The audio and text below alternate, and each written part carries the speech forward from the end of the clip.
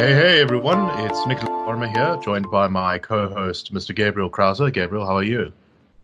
Good, man. Happy Sunday. How you doing? I'm very well, thank you, and happy Sunday to you too, sir.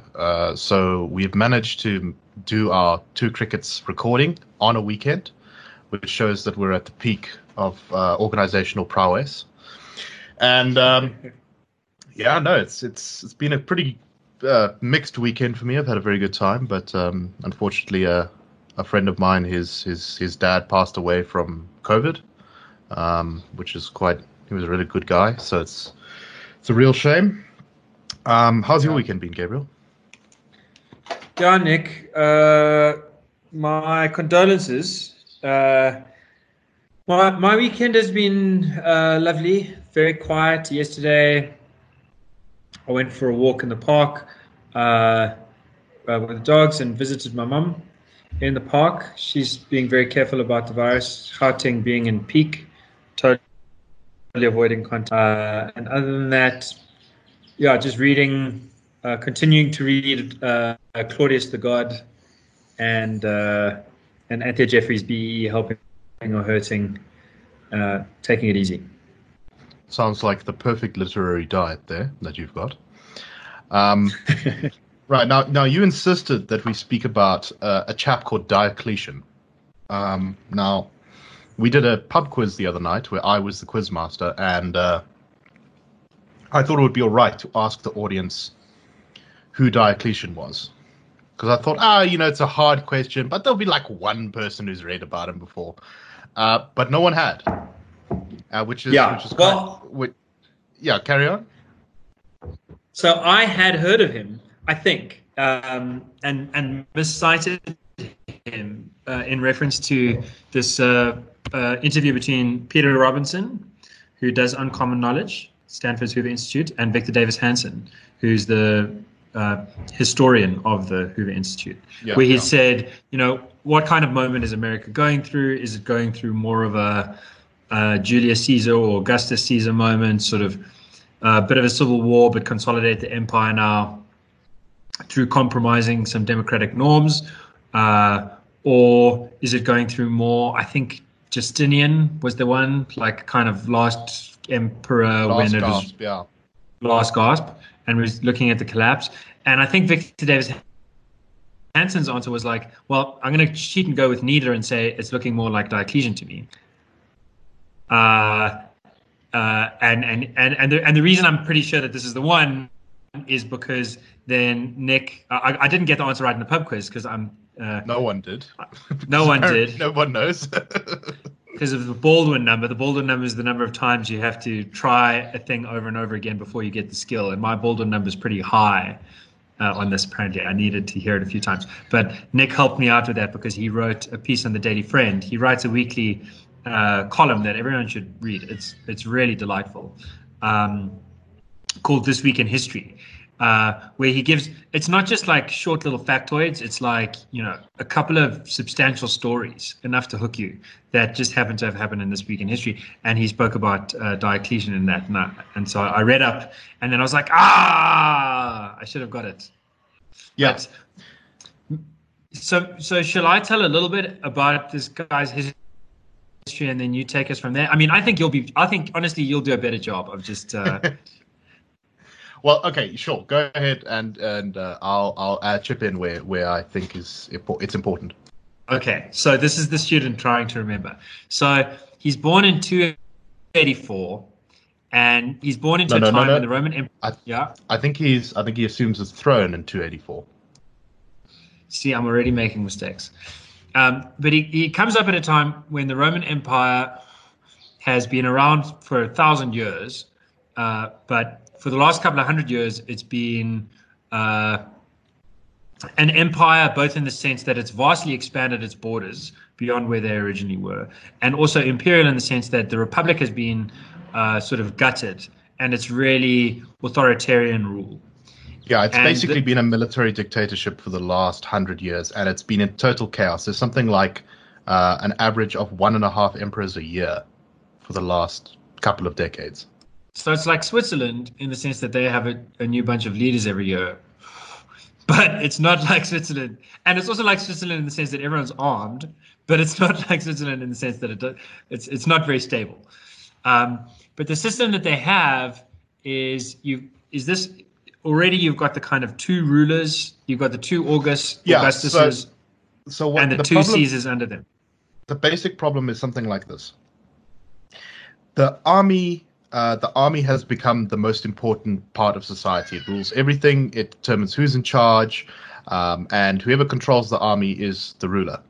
But the empire is very big, so you need the army in more than one place, which means you need to have more than one army. And the problem is, anytime anyone has an army, they get themselves declared emperor, and then there's a civil war. So this guy Diocletian, right? He comes to the throne. The empire almost just collapsed a few years ago. From two parts of it tried to split off in the east and in the west. Diocletian's mentor is a guy called Aurelian, and he reunites the empire, but then he's murdered. And so it looks like the whole cycle of civil war is about to kick off again. Diocletian manages to grasp control of the empire, and he's like, right, this is too disorganized. We need to organize it so that we have two emperors permanently, so that we have two armies, one defending the west and one defending the east. And then we need to make sure that we all know who their successors are. So we'll put two guys in underneath them who will take over from them, who are called Caesars. So they just took the names basically of the previous successful rulers of Rome and made them into titles. So instead of emperor, you would have two Augustuses. I don't actually know what the plural of Augustus is, but there you go. And you would have two Caesars underneath them. So this was an attempt basically to stabilize everything and kind of bring some order back to the empire. And Diocletian was pretty successful at first. Am I leaving anything out, Gabriel?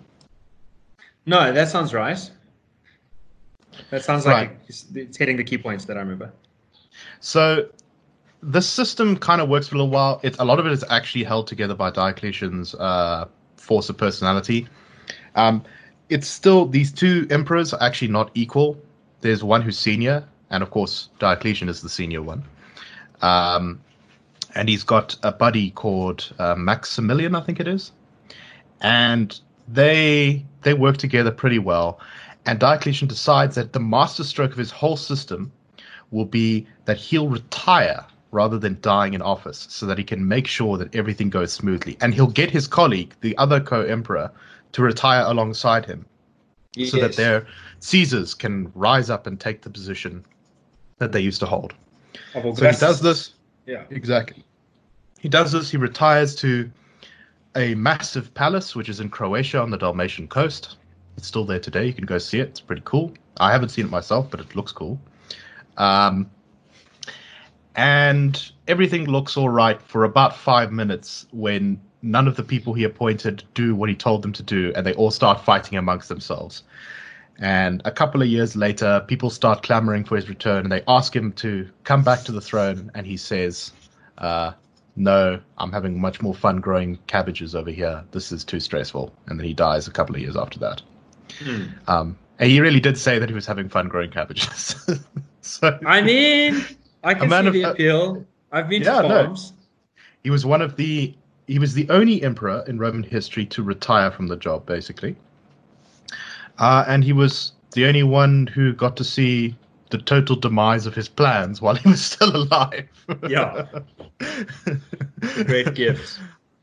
One of the other things he tried to do, so he was a guy who was very big on order and stability. Now, because of the armies roving around the empire for the past couple of decades, every time a new emperor came to the throne, he had to give what was called a donative to the troops to secure their support. This is one of the reasons the soldiers kept murdering their emperors, because they get a massive, 4 times their yearly wage bonus every time a new emperor came to the throne. Yeah. Now, there wasn't enough money for this. Just by the way, so our rule with talking about history is that we never make analogies to contemporary situations. And the analogy that you've got to be careful of making is with people burning things down in South Africa in particular, where, for example, I was in Machadodorp, where I asked people Why is everyone okay with the fact that a bunch of people just came down from Polokwane wearing red berets and are claiming political victory over the burning down? I took photographs of the fire station because that's the number one thing to burn down that we talked about last week. Also the police station, also the clinic, also the school, also one of the bottle stores. And they were like, well, the thing you have to understand is that stuff's all going to have to be rebuilt, all the government stuff. And they have to use local construction workers. So we're going to get a lot of jobs out of this. So, yeah, it's actually a good thing. It's very sort of rudimentary Keynesian type of economics. You know, the circular flow of money, getting that savings working. Indeed. Anyway. So the because of this this constant need to pay the soldiers more and more and more, they had to inflate the currency in order to pay for it, right? Now the Romans didn't really understand economics, but they kind of knew the value of sound money, so they reduced the silver content in the money all the time, and as a result, by this point in the empire, inflation was utterly out of control. It was a complete mess, and so Diocletian, one of his great projects was, and this was a great boon for archaeologists because we now know about a whole bunch of stuff that the Romans consumed. But he drew up a list of basically everything he thought was an important good in the country. And he said, right, here's the minimum price that you're allowed to ask for, and here's the maximum price. And anyone who disobeys will be killed. And he sort of decided upon this kind of arbitrarily based on what he thought was important. He is one of the world's great first communist price fixers as well, actually. And completely expectedly, this really didn't work very well. And within a few months, the whole thing had kind of just collapsed because despite the fact it created a bit of a black market, exactly. Mistrust in the rule of law, corruption, bribery. I don't know how you guessed that, Gabriel. It's I'm just trying uncanny. I'm trying hard not to make analogies to what we're going through right now, so I'm just not going to actually. I'm just going to say that I drew it out of a packet of cigarettes that I smoked in inspiration. Very good. So yeah, that was a complete failure, and everyone basically disobeyed it, unless it was like right next to him in the town that he happened to be staying in at the time, and the whole project was quietly shelved in shame because it threatened the majesty of the emperor's programs. So an organizer guy, an interesting guy. And ultimately, his neat little system of how to manage succession in the empire fell apart very quickly, and he was succeeded at. I'm skipping a whole bunch of steps here, but he succeeded eventually by a guy called Constantine, who legalized Christianity in the Roman Empire and changed the course of world history, which is which is how most people get to know about Diocletian. So, Gabriel, you said you had some thoughts on this whole thing. What? Yeah, so I mean, one of the thoughts that sort of echoes across to the book that I've been reading, Claudius the God, by sort of history by Robert Graves, historical fiction, is that Graves notices that ever since Julius Caesar, Roman emperors tended to behave in a way that I think strikes us as ironic. So they wouldn't they'd say, I don't want to be emperor, and the Senate would have to beg them to be emperor. And as soon as they became emperor, they'd say, I'm just going to do this for a little bit. I'm going to retire as soon as possible. So Augustus Caesar does this. Tiberius Caesar does this. Then comes Caligula, little boot, who doesn't. He doesn't really do that in the same way. He declares himself a god, happens to be sort of just at the same time as Jesus, and he's a bit different. But he becomes very unpopular very quickly, and gets assassinated by these soldiers, by these German Roman soldiers, who then are like, okay, well, we've done the assassination, now what? We need an emperor. We don't want a republic. Some of the assassins were Republicans, and they're like, no, you guys don't get it. We want an emperor. And so they decided to put Claudius on their shoulders, despite the fact that he's sort of a stammerer, that he's physically deformed, that he's like he has a reputation of being an idiot. Yeah, they're like, whatever. We don't need an intelligent emperor. We just need an emperor. And so that's how he comes to power. And Graves' reading of history, and obviously he is doing a sort of, I think he's going beyond what you can prove without a shadow of a doubt, because he's reading into motives. His reading is that Claudius is very sincere in his republican virtues, and that that's part of the reason that he sort of survived in his family, is that everyone suspected he was an idiot, so everyone else got assassinated, but he survived because he wasn't seen to be a threat.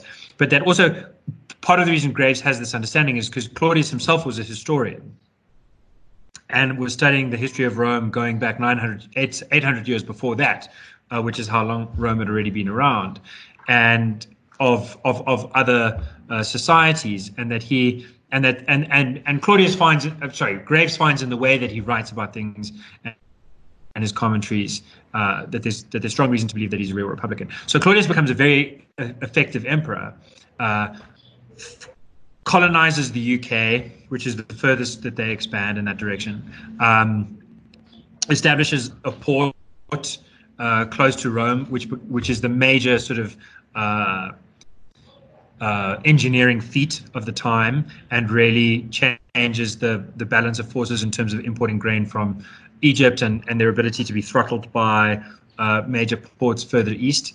He expands further east, and he also constructs the largest aqueduct coming into Rome. So he does a lot of great infrastructure projects. Aqueducts, which just to tie a little neat bow in this, are cut by Justinian's troops centuries later when he tries to retake the city from the Goths. Rubbishes, hey? The Faulists. When the Romans become the Faulists and they break their own stuff, it does happen. But so the irony is that Claudius is now he's done his major project. He's secured stability. He's gotten over the nightmare of Caligula the god, and now he wants to retire. And also, by the way, I suppose one of the biggest reforms is that Claudius acts as judge, as emperors had the right to do, and he uses that to really go after a lot of nefarious practices, both by justices, legislators, and by lawyers. And so Graves cites some sort of surviving advertisements from lawyers at the time, like, come to Telecomenesis, or whatever his name was. We will teach you all the lines you have to say. We'll tell you like when you have to cry, when you have to laugh, when you have to flatter. There's, it's a total theatrical spectacle, and Claudius is not into that. Like, it's such a public thing, going to court in Rome, right? Because anyone can just show up to the court, that children in the streets literally play at being in court. Yeah, like we play cops and robbers and whatever, and like Iron Man and Superman, they play it like. So it is a complete joke, and he spends a lot of time in the court, and he's got. I mean, some of his phrases. One of his phrases that's survived through time. There are quite a few. I can't remember all of them. One of them is, "I will judge you without fear or phobia." Sorry, without phobia or favor, which we now translate as without fear or favor. But then he says, "Look, I'm looking for the truth, but I will admit a bit of a bias. If you the more succinctly you make your argument, the more likely I am to be persuaded by it. And if you use long, flowery sentences, then I'm most likely to just dismiss your case. So I would probably be no good as a lawyer in his system, but I think toast. But I think it is a good reform. Anyway, so he does all these good things, sets up a stable Rome, and then tries to hand it over to the Senate, and then it all goes pear-shaped. And so reading that story gave me this idea that the Diocletian story echoed with about South Africa's particular predicament, which is that from 2018, from 2017 actually, from the moment at Nasrec that Ramaphosa accepted the nomination to be president of the ANC, and then made his grand speech where he said, "Here's my signature policy, is going to be expropriation without compensation." You had two camps stand up. One camp saying, he means it, the National Democratic Revolution is finally going to come to bear. And then another camp that said, no, he doesn't mean it. This is just a strategic feint. He's just throwing red meat to his base to succor a bit of unity for now. But he's going to quickly leverage the powers of the state to root out the corrupt from the ANC, from SOEs, from the civil service, and from all branches of power. And once that's happened, he'll defer to a group of experts who will say that this is not going to help, and actually it'll hurt, and it'd be much better to just give people title deeds and stop paying more for VIP security for the government than for land restitution. And those two camps seem to be having a genuine disagreement to many. But to me, from the very beginning, it seemed like they were having a very genuine disagreement within a very narrow Overton window about the realm of possibility. And I was coming from an American point of view, sort of that's where I studied at university. That informs a lot of my understanding of politics, also because America's the oldest sort of vibrant constitutional democracy in many ways. And anyone who knows anything about American politics knows the thought that the most important time in a president's career is his first 100 days, because that's when you really have the political will at your back. Everyone's enthused by you. You've just won a majority vote. And so I thought, if Ramaphosa's not putting down really stupid ideas like EWC in his first 100 days, but is in fact driving them up, then this is not going to work. And the best case scenario that you guys are hoping for is that Ramaphosa becomes an emperor. Much like Paul Kagame. So Paul Kagame becomes the ceiling of the most you could hope for. And he's the president of Rwanda, and I think Kagame is actually quite great and does come out of a very different circumstance. But he is also not. Let's just say that we wouldn't like him very much if he was in South Africa. So him taking over Rwanda is one thing, a country that's riven by civil war and it just had a genocide and has big conflicts all around it. But he's a brutal guy, and he's not. Yeah, he's very much a kind of best of the bad situations kind of. Well, guy. So the thing with Kagame, the problem with Kagame is, and I've seen the Rwandese have tried to push literally people in the leading political party out of the political party. Say, like, guys, make your own political party. The biggest problem with Kagame is that he's irreplaceable. That without him, it all falls apart. And partly maybe that's his fault, but a lot of it's not his fault. But like in our system, we've got a system where it doesn't have to be like that, but it could be like that. And it just took me back to high school, where our headmaster, Mr. Knowles, who was your headmaster too for all of your career, his favorite writer was Stephen Covey, 7 Habits of Highly Successful People, and so on. And Stephen Covey's best line, which Mr. Knowles reiterated when we were schoolboys, was the ultimate test of success for a leader is if you can leave and the wheels on the bus still keep turning. So it's like the first thing you want to do in the bus is make sure you've got the right people in the bus. Then you want to make sure that people are sitting in the right seats in the bus. But the ultimate test is you want to be able to get off the bus and it keeps driving in the right direction. And from the start, it seemed like we were setting ourselves up where the best case scenario is that Ramaphosa becomes irreplaceable. And that's more and more where we're sitting. Yeah, and that maps, of course, as you point out, very nicely with although we shouldn't be making historical analogies, with Diocletian. One of the other things that's notable about Diocletian's reign is how it's usually described by historians as the beginning of what they call the dominate, or the lordship. And so what had used to happen in Roman politics was emperors were effectively unchallenged in the beginning.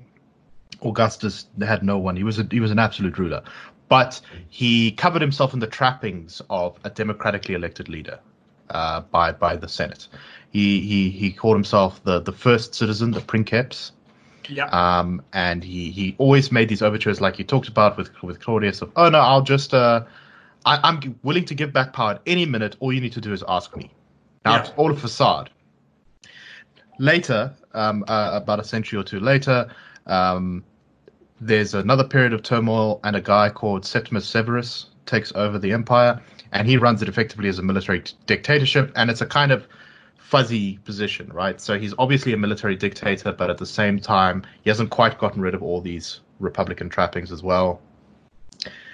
Then finally we get to Diocletian. And Diocletian says, you know what, these trappings are useless. This is why everyone kills the emperor all the time, because they think he's just some dude. Yeah. I'm going to behave like a god, like a lord. And unlike Caligula, who's kind of just gone mad and declared himself a god, Diocletian does it in a very cynical, rational way. He says, okay, everyone has to crawl before me when they come to greet me. I'm going to sit in dark rooms on a huge throne with standing over people. So awe-inspiring. I'm going to keep the trappings and everything. People have to call me Lord, Dominus. I'm going to be your supreme ruler on earth, and I'm going to decide everything for your life. And the Senate will simply agree to what I say. I won't even pretend to ask them anymore, really. And that doesn't stick entirely. There's a bit of a transition thing there. But from that point on, basically Roman emperors who continue on in Constantinople in the East for the next 1,000 years, they follow that mode of doing things. And so it is a very stable system to have your sort of supreme ruler at the top. And you can see very much how Ramaphosa, with his big popularity and his kind of the fact that he's been considered by so many in the commentary class as this kind of indispensable man, that when he goes, for whatever reason, people will simply look for the next indispensable man. And someone like David Mabuza is just sitting there in the wings, ready to assume the throne as the new Dominus of South Africa. And so David Mabuza has been in the news this week because the ANC NEC declared that he's not been cleared of his corruption charges.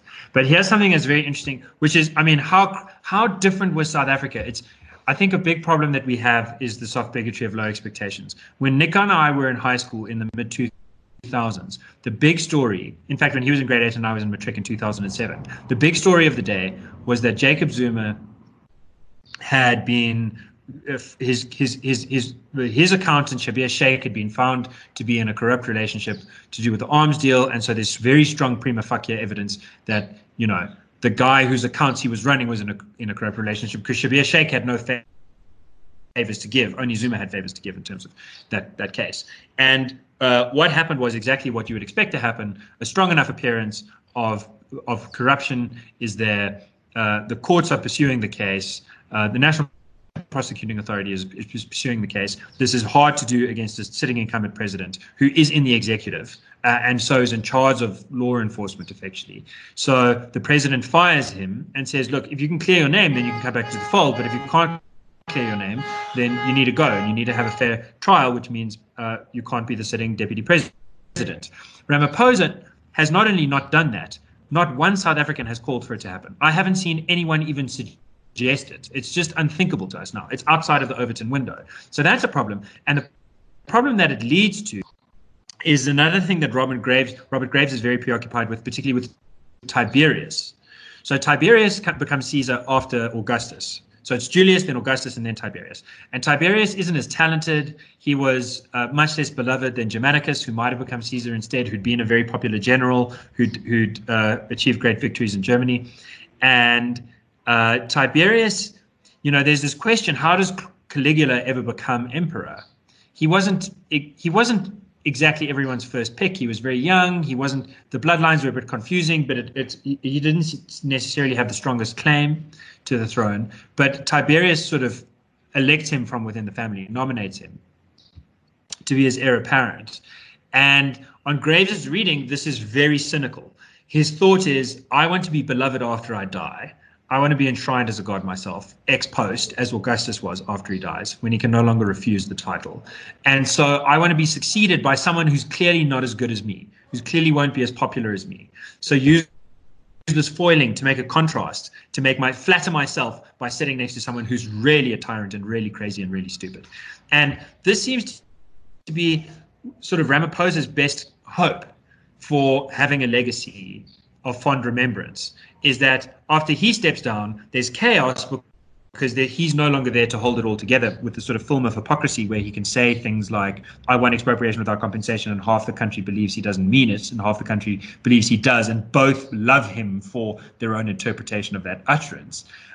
Now reality starts to hit the wall, and to replace him, you have a blatantly corrupt guy like David Mabuza, or you have, of course, Dlamini Zuma coming up, who's super uncharismatic and is closely connected with the Zuma clan.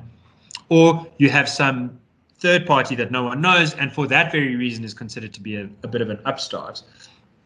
and so won't be as popular as Ramaphosa was. And so when things start going wrong, they'll be like, do you remember how wonderful it was when we still had Saint Cyril in charge? Yeah, he was the last great ruler of South Africa. The last great emperor of Rome. And this is just exactly the wrong way. The whole point of constitutional democracy is it's not just to find peaceful ways of transferring power, because as the Diocletian case shows, emperors can also peacefully transfer their power. Caligula also could have, Claudius also could have peacefully transferred his power.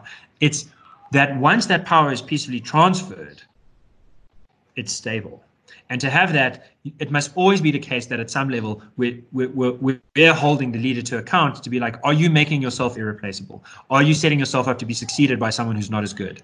And this is, and I mean, we've got a small version of what's been going on in Russia today, but or rather an early version. But Vladimir Putin really was popular and really was good in the early 2000s. He did a lot of really good things, but he made himself irreplaceable. And the Russian populace and the Russian press didn't call him out on that. And once you let people get away with that for long enough, then they really are irreplaceable. Then there really is no way to have change without destabilization and bloodshed and a much worse successor. And it was exactly these lessons about ancient Rome and the way that power can be centralized by a single leader that created the American Republic in the way it is. The founding fathers were big Roman history nerds, and they read this stuff and they thought this is exactly how it could go wrong. We need to try and build a system to guard against it. Now, I think one of the perhaps slightly corrupting features of the system was the fact that they knew that the first president was going to be George Washington, which meant that they went a little bit softer on the presidency than perhaps they should have. And for a while, it worked very well as intended because Congress was a legitimate body that worked properly. It was a strong legislature that could do what it wanted. But in recent years, with the pool of, very lucrative speaking gigs on TV news and that kind of thing, a lot of people go into Congress as a stepping stone for their career in media. Yeah. And as a result, the American president has become a sort of supreme ultimate power in America. They talk about the imperial in the presidency. World, not just in America, in the world. Yeah. And when you started getting a sort of activist Supreme Court, it all starts falling apart. So maybe we're in a bit of a Diocletian moment, and that's not a great thing. It's just to say that it doesn't mean that the end is nigh. It just means the end of what was. It's the beginning of the end, though. Let's put it like that. There we go. Because in a lot of ways, for the western half of the empire, Diocletian was the beginning of the end. He stabilizes it for a bit, but after that, it really it's a bumpy cart that goes downhill, and there's a couple of chances to turn back, but they're very far and few between, and eventually the whole thing falls apart. About 170 years after he's dead. Speaking of imperial presidencies and stuff, we should talk about this before we finish for today, which is, of course, the American election, which is something we used to talk a lot about, but due to COVID and a lot of other interesting things going on all around the world, we've kind of put on the back burner. But according to a lot of polling data in the United States, Trump is not doing well. He's doing worse against Joe Biden than he did against Hillary Clinton in the polls. Mm-hmm. And that was, of course, an election that he won by a very, very narrow margin. It's something like 50,000 votes or something in 3 states, which in an election of 100 million people is nothing. And he looks set up to be worse. Now, of course, there could always be some great flaw in the polling that no one has detected. Some people have argued that, there's lots of secret Trump voters, because to even mention that you support Trump can get you to lose your job these days. Not sure if I buy that argument, but it's an argument out there. But I just want to say, because I am interested in that argument, I'm not certain, but I think that on the margins is where it counts, right? So there's a lot of avid Trump supporters who are very happy to wear MAGA hats. But there are a lot of people, it's at that little, it's that 5% in the middle that are most likely to be people who are working in very lefty kind of academic institutions or corporates or working for the government itself. And so there's a question about why you would lie to a pollster if it's anonymous, and that certainly means that if it is in effect, I imagine it's only a couple of points, but a couple of points might make the difference between one outcome and the other. We know that it probably at least happens to a small degree, but the question is it of the magnitude that would be necessary to flip things? And it's difficult to see that it is. Especially because he's sort of 6 points ahead in the national polls, and in every single swing state except North Carolina, which is now also a swing state apparently, he's doing very well. So you mean, and by he you mean Biden? Biden, yeah, which is, I think, something no one saw coming, even us. I thought it would be a much closer in the polls this far after the election.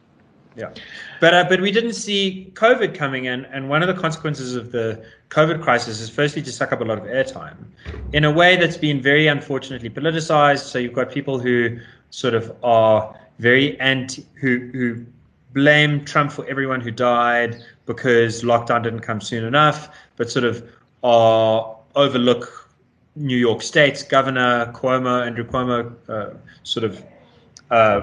talking up keeping businesses open and going to restaurants until the very last minute. So it's like, figure out what your view is on the science and then blame people accordingly. No, that theory hasn't played out. It's rather just like blame one side or the other side, depending on what side you already have allegiance to, which I think is silly. But other than sucking up airtime in a way that hasn't been particularly productively used to do what the public should do, which is figure out what's happened and who should we blame and who should we reward, it's also meant that there haven't been debates and rallies in the ways that you would expect. And that has shielded Biden, whose, I think, biggest weakness is his public speaking. Because where he has had public speaking opportunities, he's often been he doesn't come across well at all. Although someone has said that he's better if you read the transcript. I haven't gone and done this scientifically myself, but the claim is that he sounds like a confused old man who's wandering in the woods. But if you actually go and read the text of what he said, it's not so bad, which is a little bit like the George W. Bush problem, which is that Bush always sounded like some sort of confused cowboy who really had no idea what was going on. But then when you actually read the text of his speech, you were like, hey, this is pretty good. The other thing is that it's not clear what Americans are going to, on the basis of what Americans are going to vote. So they are looking at regrowing their economy after the decimation of growth due to the plague. And I suppose the Democrats and the Republicans offer very different views on how that ought to be achieved. The Democrats sort of seem to want a Green New Deal that's also very red, free university, cancel trillions of dollars worth of student debt. So it's a lot of sort of borrow and spend from a government point of view as a way to get out of it, which I must admit, unlike many of my colleagues, I do think that there's room for some Keynesian stimulus, and in certain contexts. I think what makes me very wary of that kind of approach in the American context is the particular value that the dollar plays, the particular value role that the dollar plays both in American economics and in global economics. So America gets away with printing money in a way like no one else, while not undergoing inflations for the particular velocities that you're dealing with, partly because the dollar is a safe haven bet at all times for all institutions and governments that really want a secure asset, and at crisis times for everyone else who suddenly is worried about losing their money on the stock exchange. So, if you've got a $24 trillion bond market, something like that, at least $7 trillion is owned directly by other governments. And that's just not true at the same scale of as anywhere else. But as we talked about on a Daily Friend podcast, you've got the EU, which now wants to fund its 2.2 trillion euro stimulus package through EU sovereign bonds, which they haven't done at that scale before. You've got China declaring that it's no longer buying Federal Reserves. You've got a lot of this thing that people have talked about in monetary circles for the last decade of like trying to pull away from the dollar as the globe's reserve currency and instead of having a unipolar, having a multipolar world of monetary markets. That's going to expose America to risks of inflation that I think are much greater than they would otherwise have been, and in particular to the kinds of inflation that have very negative economic consequences. If you have when bond bubbles burst, Niall Ferguson's theory, this other Hoover Institute historian, his theory is that if you want to understand what happened in 1789 in France, you've got to understand what was happening in the French bond markets in the decades before that. You had a huge bubble and then a huge burst, and that really changed the middle class's attitude towards government in a way that set up the guillotine falling. I think that you have something similar going on in the 1930s when American bonds in a different way. The Fed actually increases interest rates, but it bursts the bubble again in the sense that no one wants to buy these bonds anymore, and the financial institutions have been frozen up. So you get a freeze. Either way, you get a freeze in the markets, and that is a perfect setup for fascism in one of the markets which was most affected, which is Germany. So I think that I'm very skeptical about America taking the democratic kind of spend more option, but it's not entirely clear that that would definitely be what Biden has on offer if he makes Elizabeth Warren or Kamala Harris his deputy president. But if you make someone like Amy Klobuchar his deputy president, then they might have a much more sensible kind of balance of fiscal stimulus. And although it probably won't be her, because I think she's actually kind of stepped back from the whole thing. I think she's basically said, "Oh, it's not going to be me. Don't want it. I'm doing something else." So who's me? Klobuchar. Yeah. But there's a couple of others who are a little bit similar to that who might work. So as far as I'm concerned, though, the two parties in the US have gotten very uncreative with their solutions. The Dem solution to everything seems to be some version of redistribute wealth. So even the Green New Deal, it's supposed to be this thing with a focus on, or at least it was originally sold as a focus on, we're going to change the whole economy to be like super green and environmentally friendly, and that'll be the focus of everything. But most of it is actually, as you say, it's tinged with a fair degree of red. It's like, it's all about redistributing wealth and giving free healthcare, and that's actually the core of the program. And the head of Alexandria Ocasio-Cortez, who was one of the big faces behind the thing, her campaign said, "Oh, you guys thought that was an environmental thing? Well, actually, it's more of an economic justice thing from our perspective." So that's them just kind of going to the well of their fringes there to be like. Also, as a brief sidebar, so I just read the Mail and Guardian's piece on IMF's loan to South Africa, and they were like, "This is crazy because it's just going to make the government smaller, and that's going to mean 300,000 people lose their jobs. And how can you do that when we've already got such high unemployment? Much better alternative would be a Green New Deal that is very red." That's their phrase. It's in black and white. That's their friendly face. And the Republicans, like, sometimes they get rid of regulations, but even then they're not entirely sold on that. Like, I think it was Republicans who tried to ban vaping, for example, in the US effectively. And so the only thing that the Republican Party can agree on to do in any economic situation is we should cut taxes. Yeah. Which is something they do all the time. And I'm in favor of cutting taxes, generally speaking, but like there are complicated problems with the American economy that another tax cut is probably not going to necessarily solve. Yeah. Or at least the tax cut will need to be part of something else. But what's been interesting to me is how basically American politics, and I think a lot of global politics right now, it's so polarized. We talk about this every now and again. No one seems to agree on anything. Everyone's too far apart from each other. Except in one field, there is convergence. And that is that China is bad and a threat. A majority of both parties now believe a healthy majority of both parties now believe that China is a problem on the world stage. And by China we mean Beijing, the CCP. People's Republic of China, the Communist Party of China specifically. We do not mean Hong Kong. We do not mean Taiwan. We do not mean Taiwan. No, we do not mean Singapore.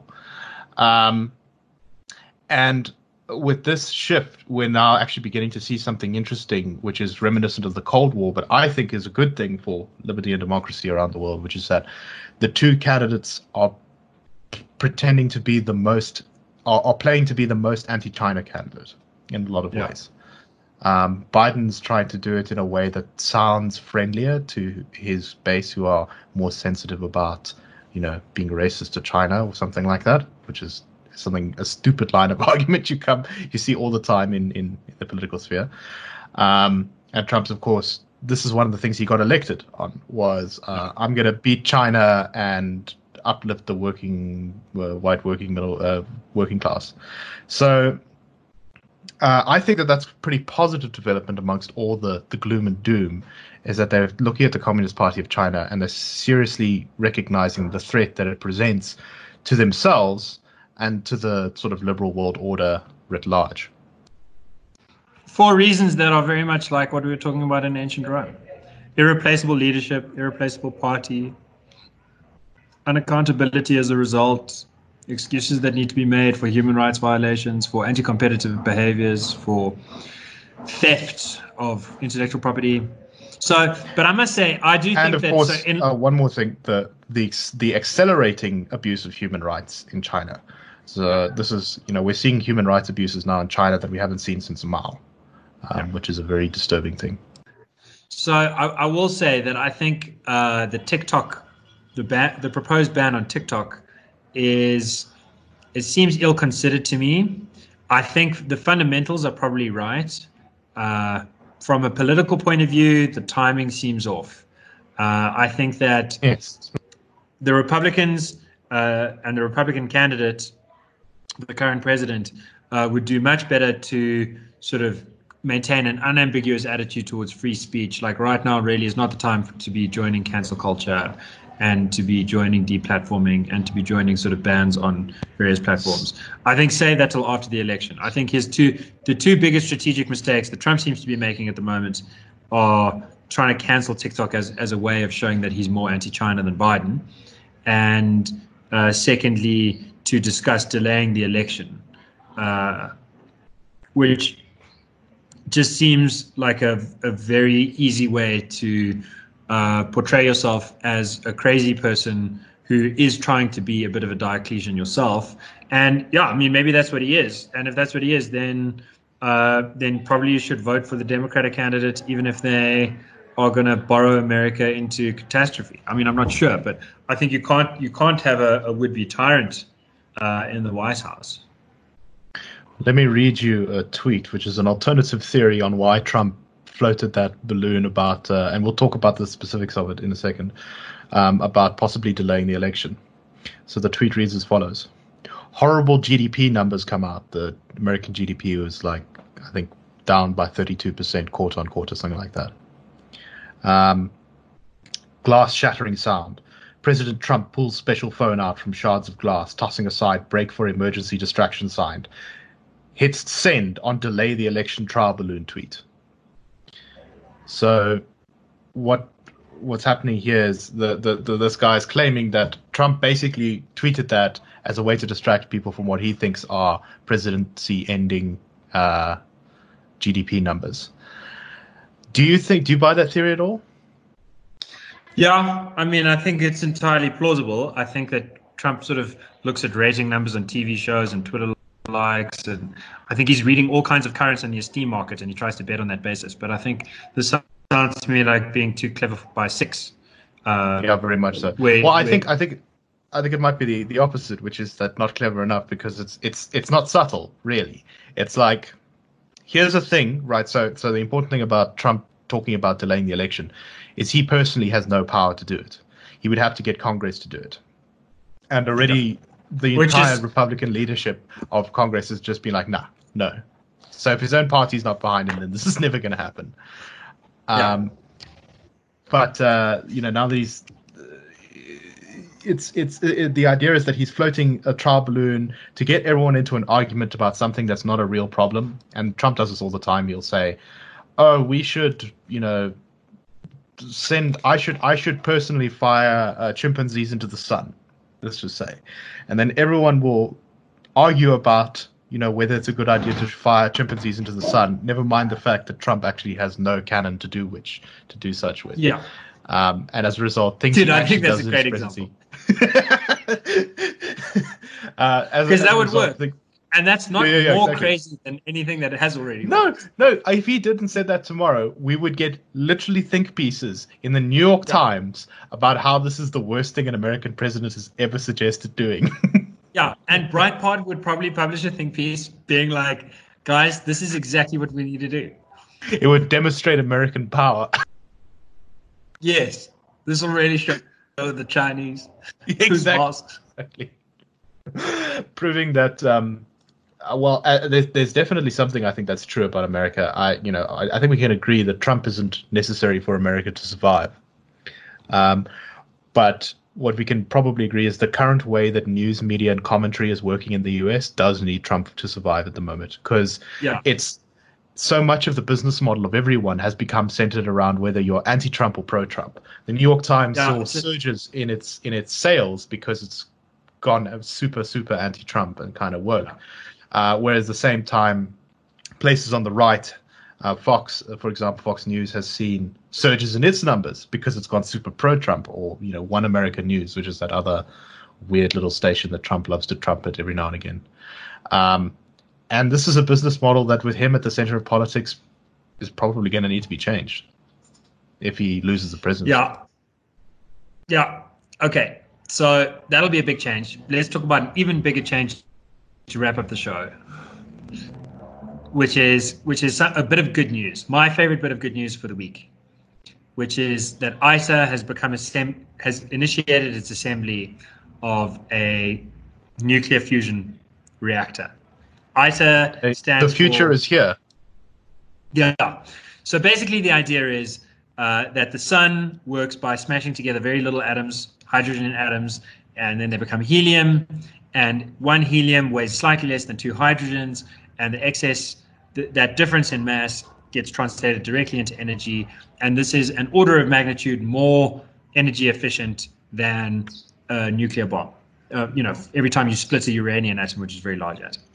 So the sun is the most powerful, bestest thing we know in the universe for creating energy. And so, people like Jimmy Carter have always thought, well, why don't we just gather the energy from the sun, and then we can power up everything on Earth? Uno problema. The sun is very far away. Very far away. So by the time its energy gets... atmosphere between us and it. It gets very diluted by the time it gets here. Even without the atmosphere. Even if you set up a solar cell just by the moon, it's far away. And it's geometric because the sun's energy is going in every direction. Every kilometer you add, the volume that energy is being distributed over goes up exponentially, geometrically. So much better would be to create a very little sun that's very, very close. And this is what fusion does. And this technology, the idea of this technology has been around since fission was around. Because it's so hot, a little mini sun on Earth is very hot. We don't know how to hold it. So the Soviet guy, Shostakovich, I think, figured out that what you need is like basically a magnet that's shaped like a donut. And then you can hold, but with it hollowed out in the middle. So it's like, imagine a donut, but the magnet is everywhere that the donut isn't. So you've got this tube essentially going around of emptiness inside a big magnetic casing. And if you pass enough current through that magnet, you make it strong enough, the magnetic forces can hold the donut-shaped sun inside of there. And ITER is by far the largest project to build a tokamak, and the idea is to reach ignition. So we've already built little miniature suns. We've got them to last for at least 6 minutes, I think longer in Japan, since 2003. But the idea is to get it to the point where you get more energy out of it than you have to put into it.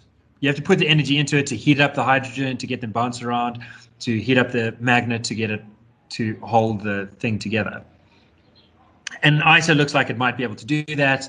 And it's been under construction for about a decade, but finally they're actually assembling the parts, which have been built by 35 countries representing more than half of the globe's population. To give you one sense, like altogether it weighs 2 or 3 times as much as the Eiffel Tower. Its cost as of 2015, it's kind of impossible to evaluate because it's so complicated that they invented their own unit of currency, the ITER unit of account, which came before Bitcoin, by the way, and is kind of blockchain managed. It weighs twice as much as the Eiffel Tower.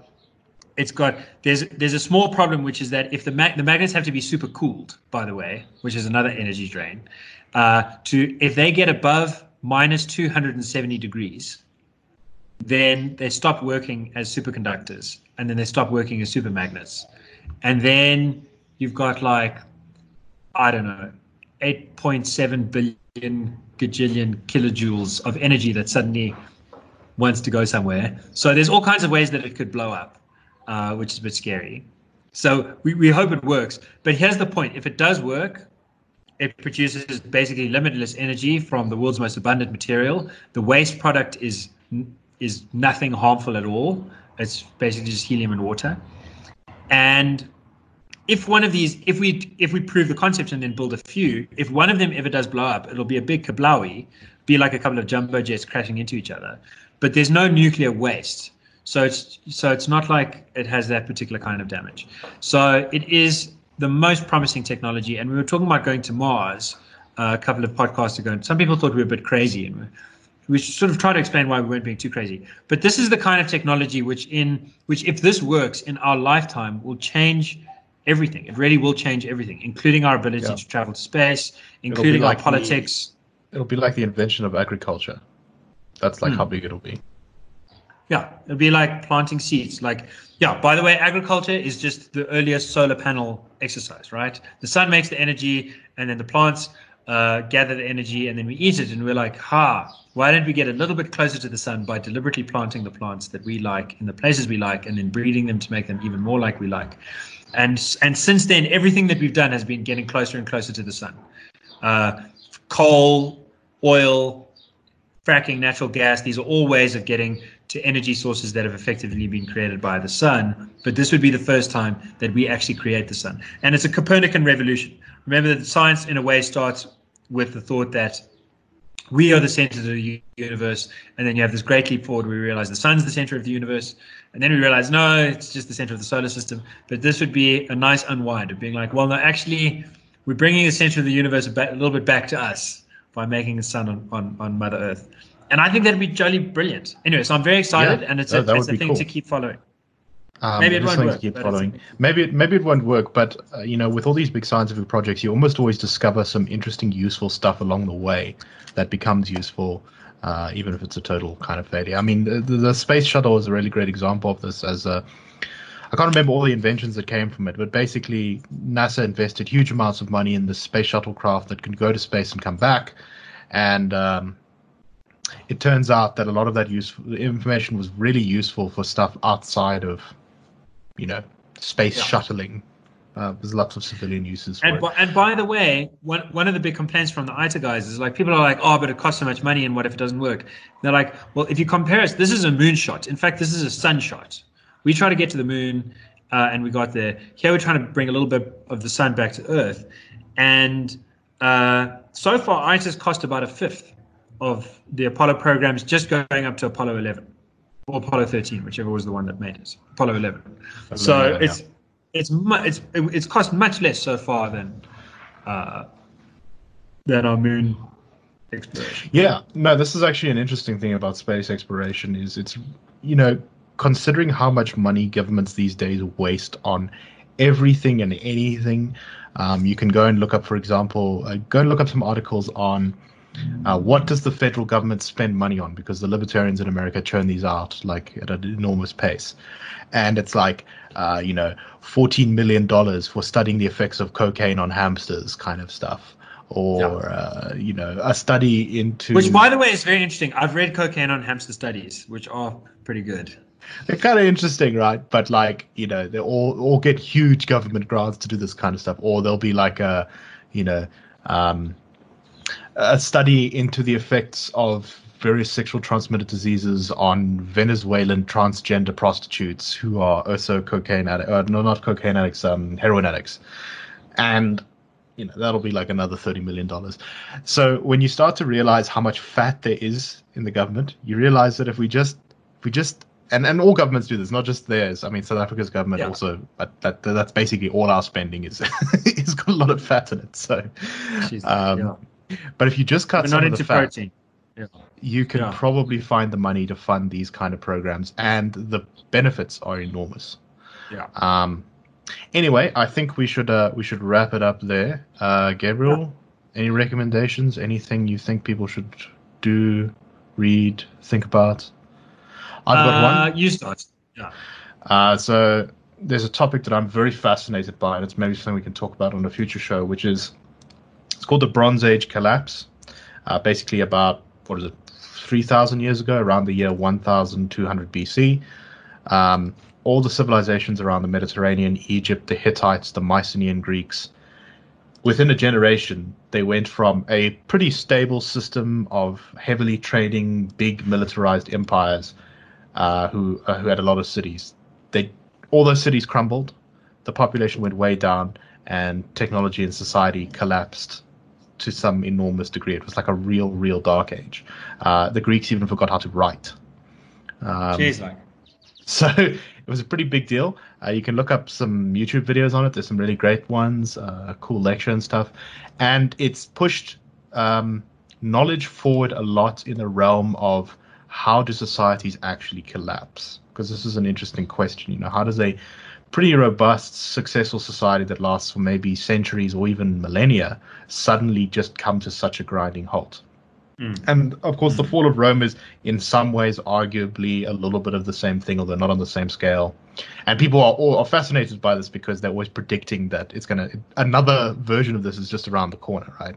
Yeah. And when you have global pandemics and looming war between superpowers, one begins to kind of wonder if the same thing might be about to occur. So check that out. That's pretty cool, pretty interesting. Do you have anything, Gabriel? Yeah. So my favorite read of today, hot off the presses, is an article by Beda Stadler, of an immunologist at the University of Bern, Switzerland. And the article is called "Coronavirus: Why Everyone Was Wrong." And this immunologist basically says, we have given over this debate from the beginning to epidemiologists and virologists. And so there's this basic idea that many people have come to believe that people don't have natural immunity or don't have immunity because of other coronaviruses. We think of this coronavirus as a completely new thing. But Beda lays out various reasons to think that that was a false assumption. This is not entirely new. Stadler does write as if it's entirely new, but of course many people have been talking about immunity, latent immunity. But I think this is it's very bitingly written. It's quite funny. There's some zingers in there, which are memorable, and the argument is worth considering seriously. I think it's a little bit overstated, but it's worth checking out if you want a hot take. I've also read that. It is. I agree completely with that assessment. It is a bit of a hot take, but there is useful stuff in there. Yeah, and then Rafi Khachaturian is the New Yorker writer who wrote an article called "The Star in a Bottle" in 2014, and that's about ITER, and that's where I first came to know about ITER, and I've been following it for the last 6 years. As a result, I think it's a really beautiful survey of the story, and it's my second favorite nonfiction piece ever to appear in the New Yorker magazine. So check that out, Star in a Bottle, New Yorker 2014 by Rafi Khachaturian. And if you don't want to read that, if you want to read my favorite, it's Hannah Arendt on the Eichmann trials in the 50s, which I think is one of the most profound bits of sort of a combination of journalism and human philosophy to understand what was going on in Israel when they had their first Nazi to try a few years after the Holocaust. Really harrowing. Very long series, but truly worth the read. Cool. Sounds awesome. And I think we'll call it to a close there. So thanks everyone for listening. We'll catch you around on the next episode. Become a friend of the IRR. And thank you to all of you who already are friends of the IRR. Read the Daily Friend. And keep the flag of liberty flying. Cheers, everyone.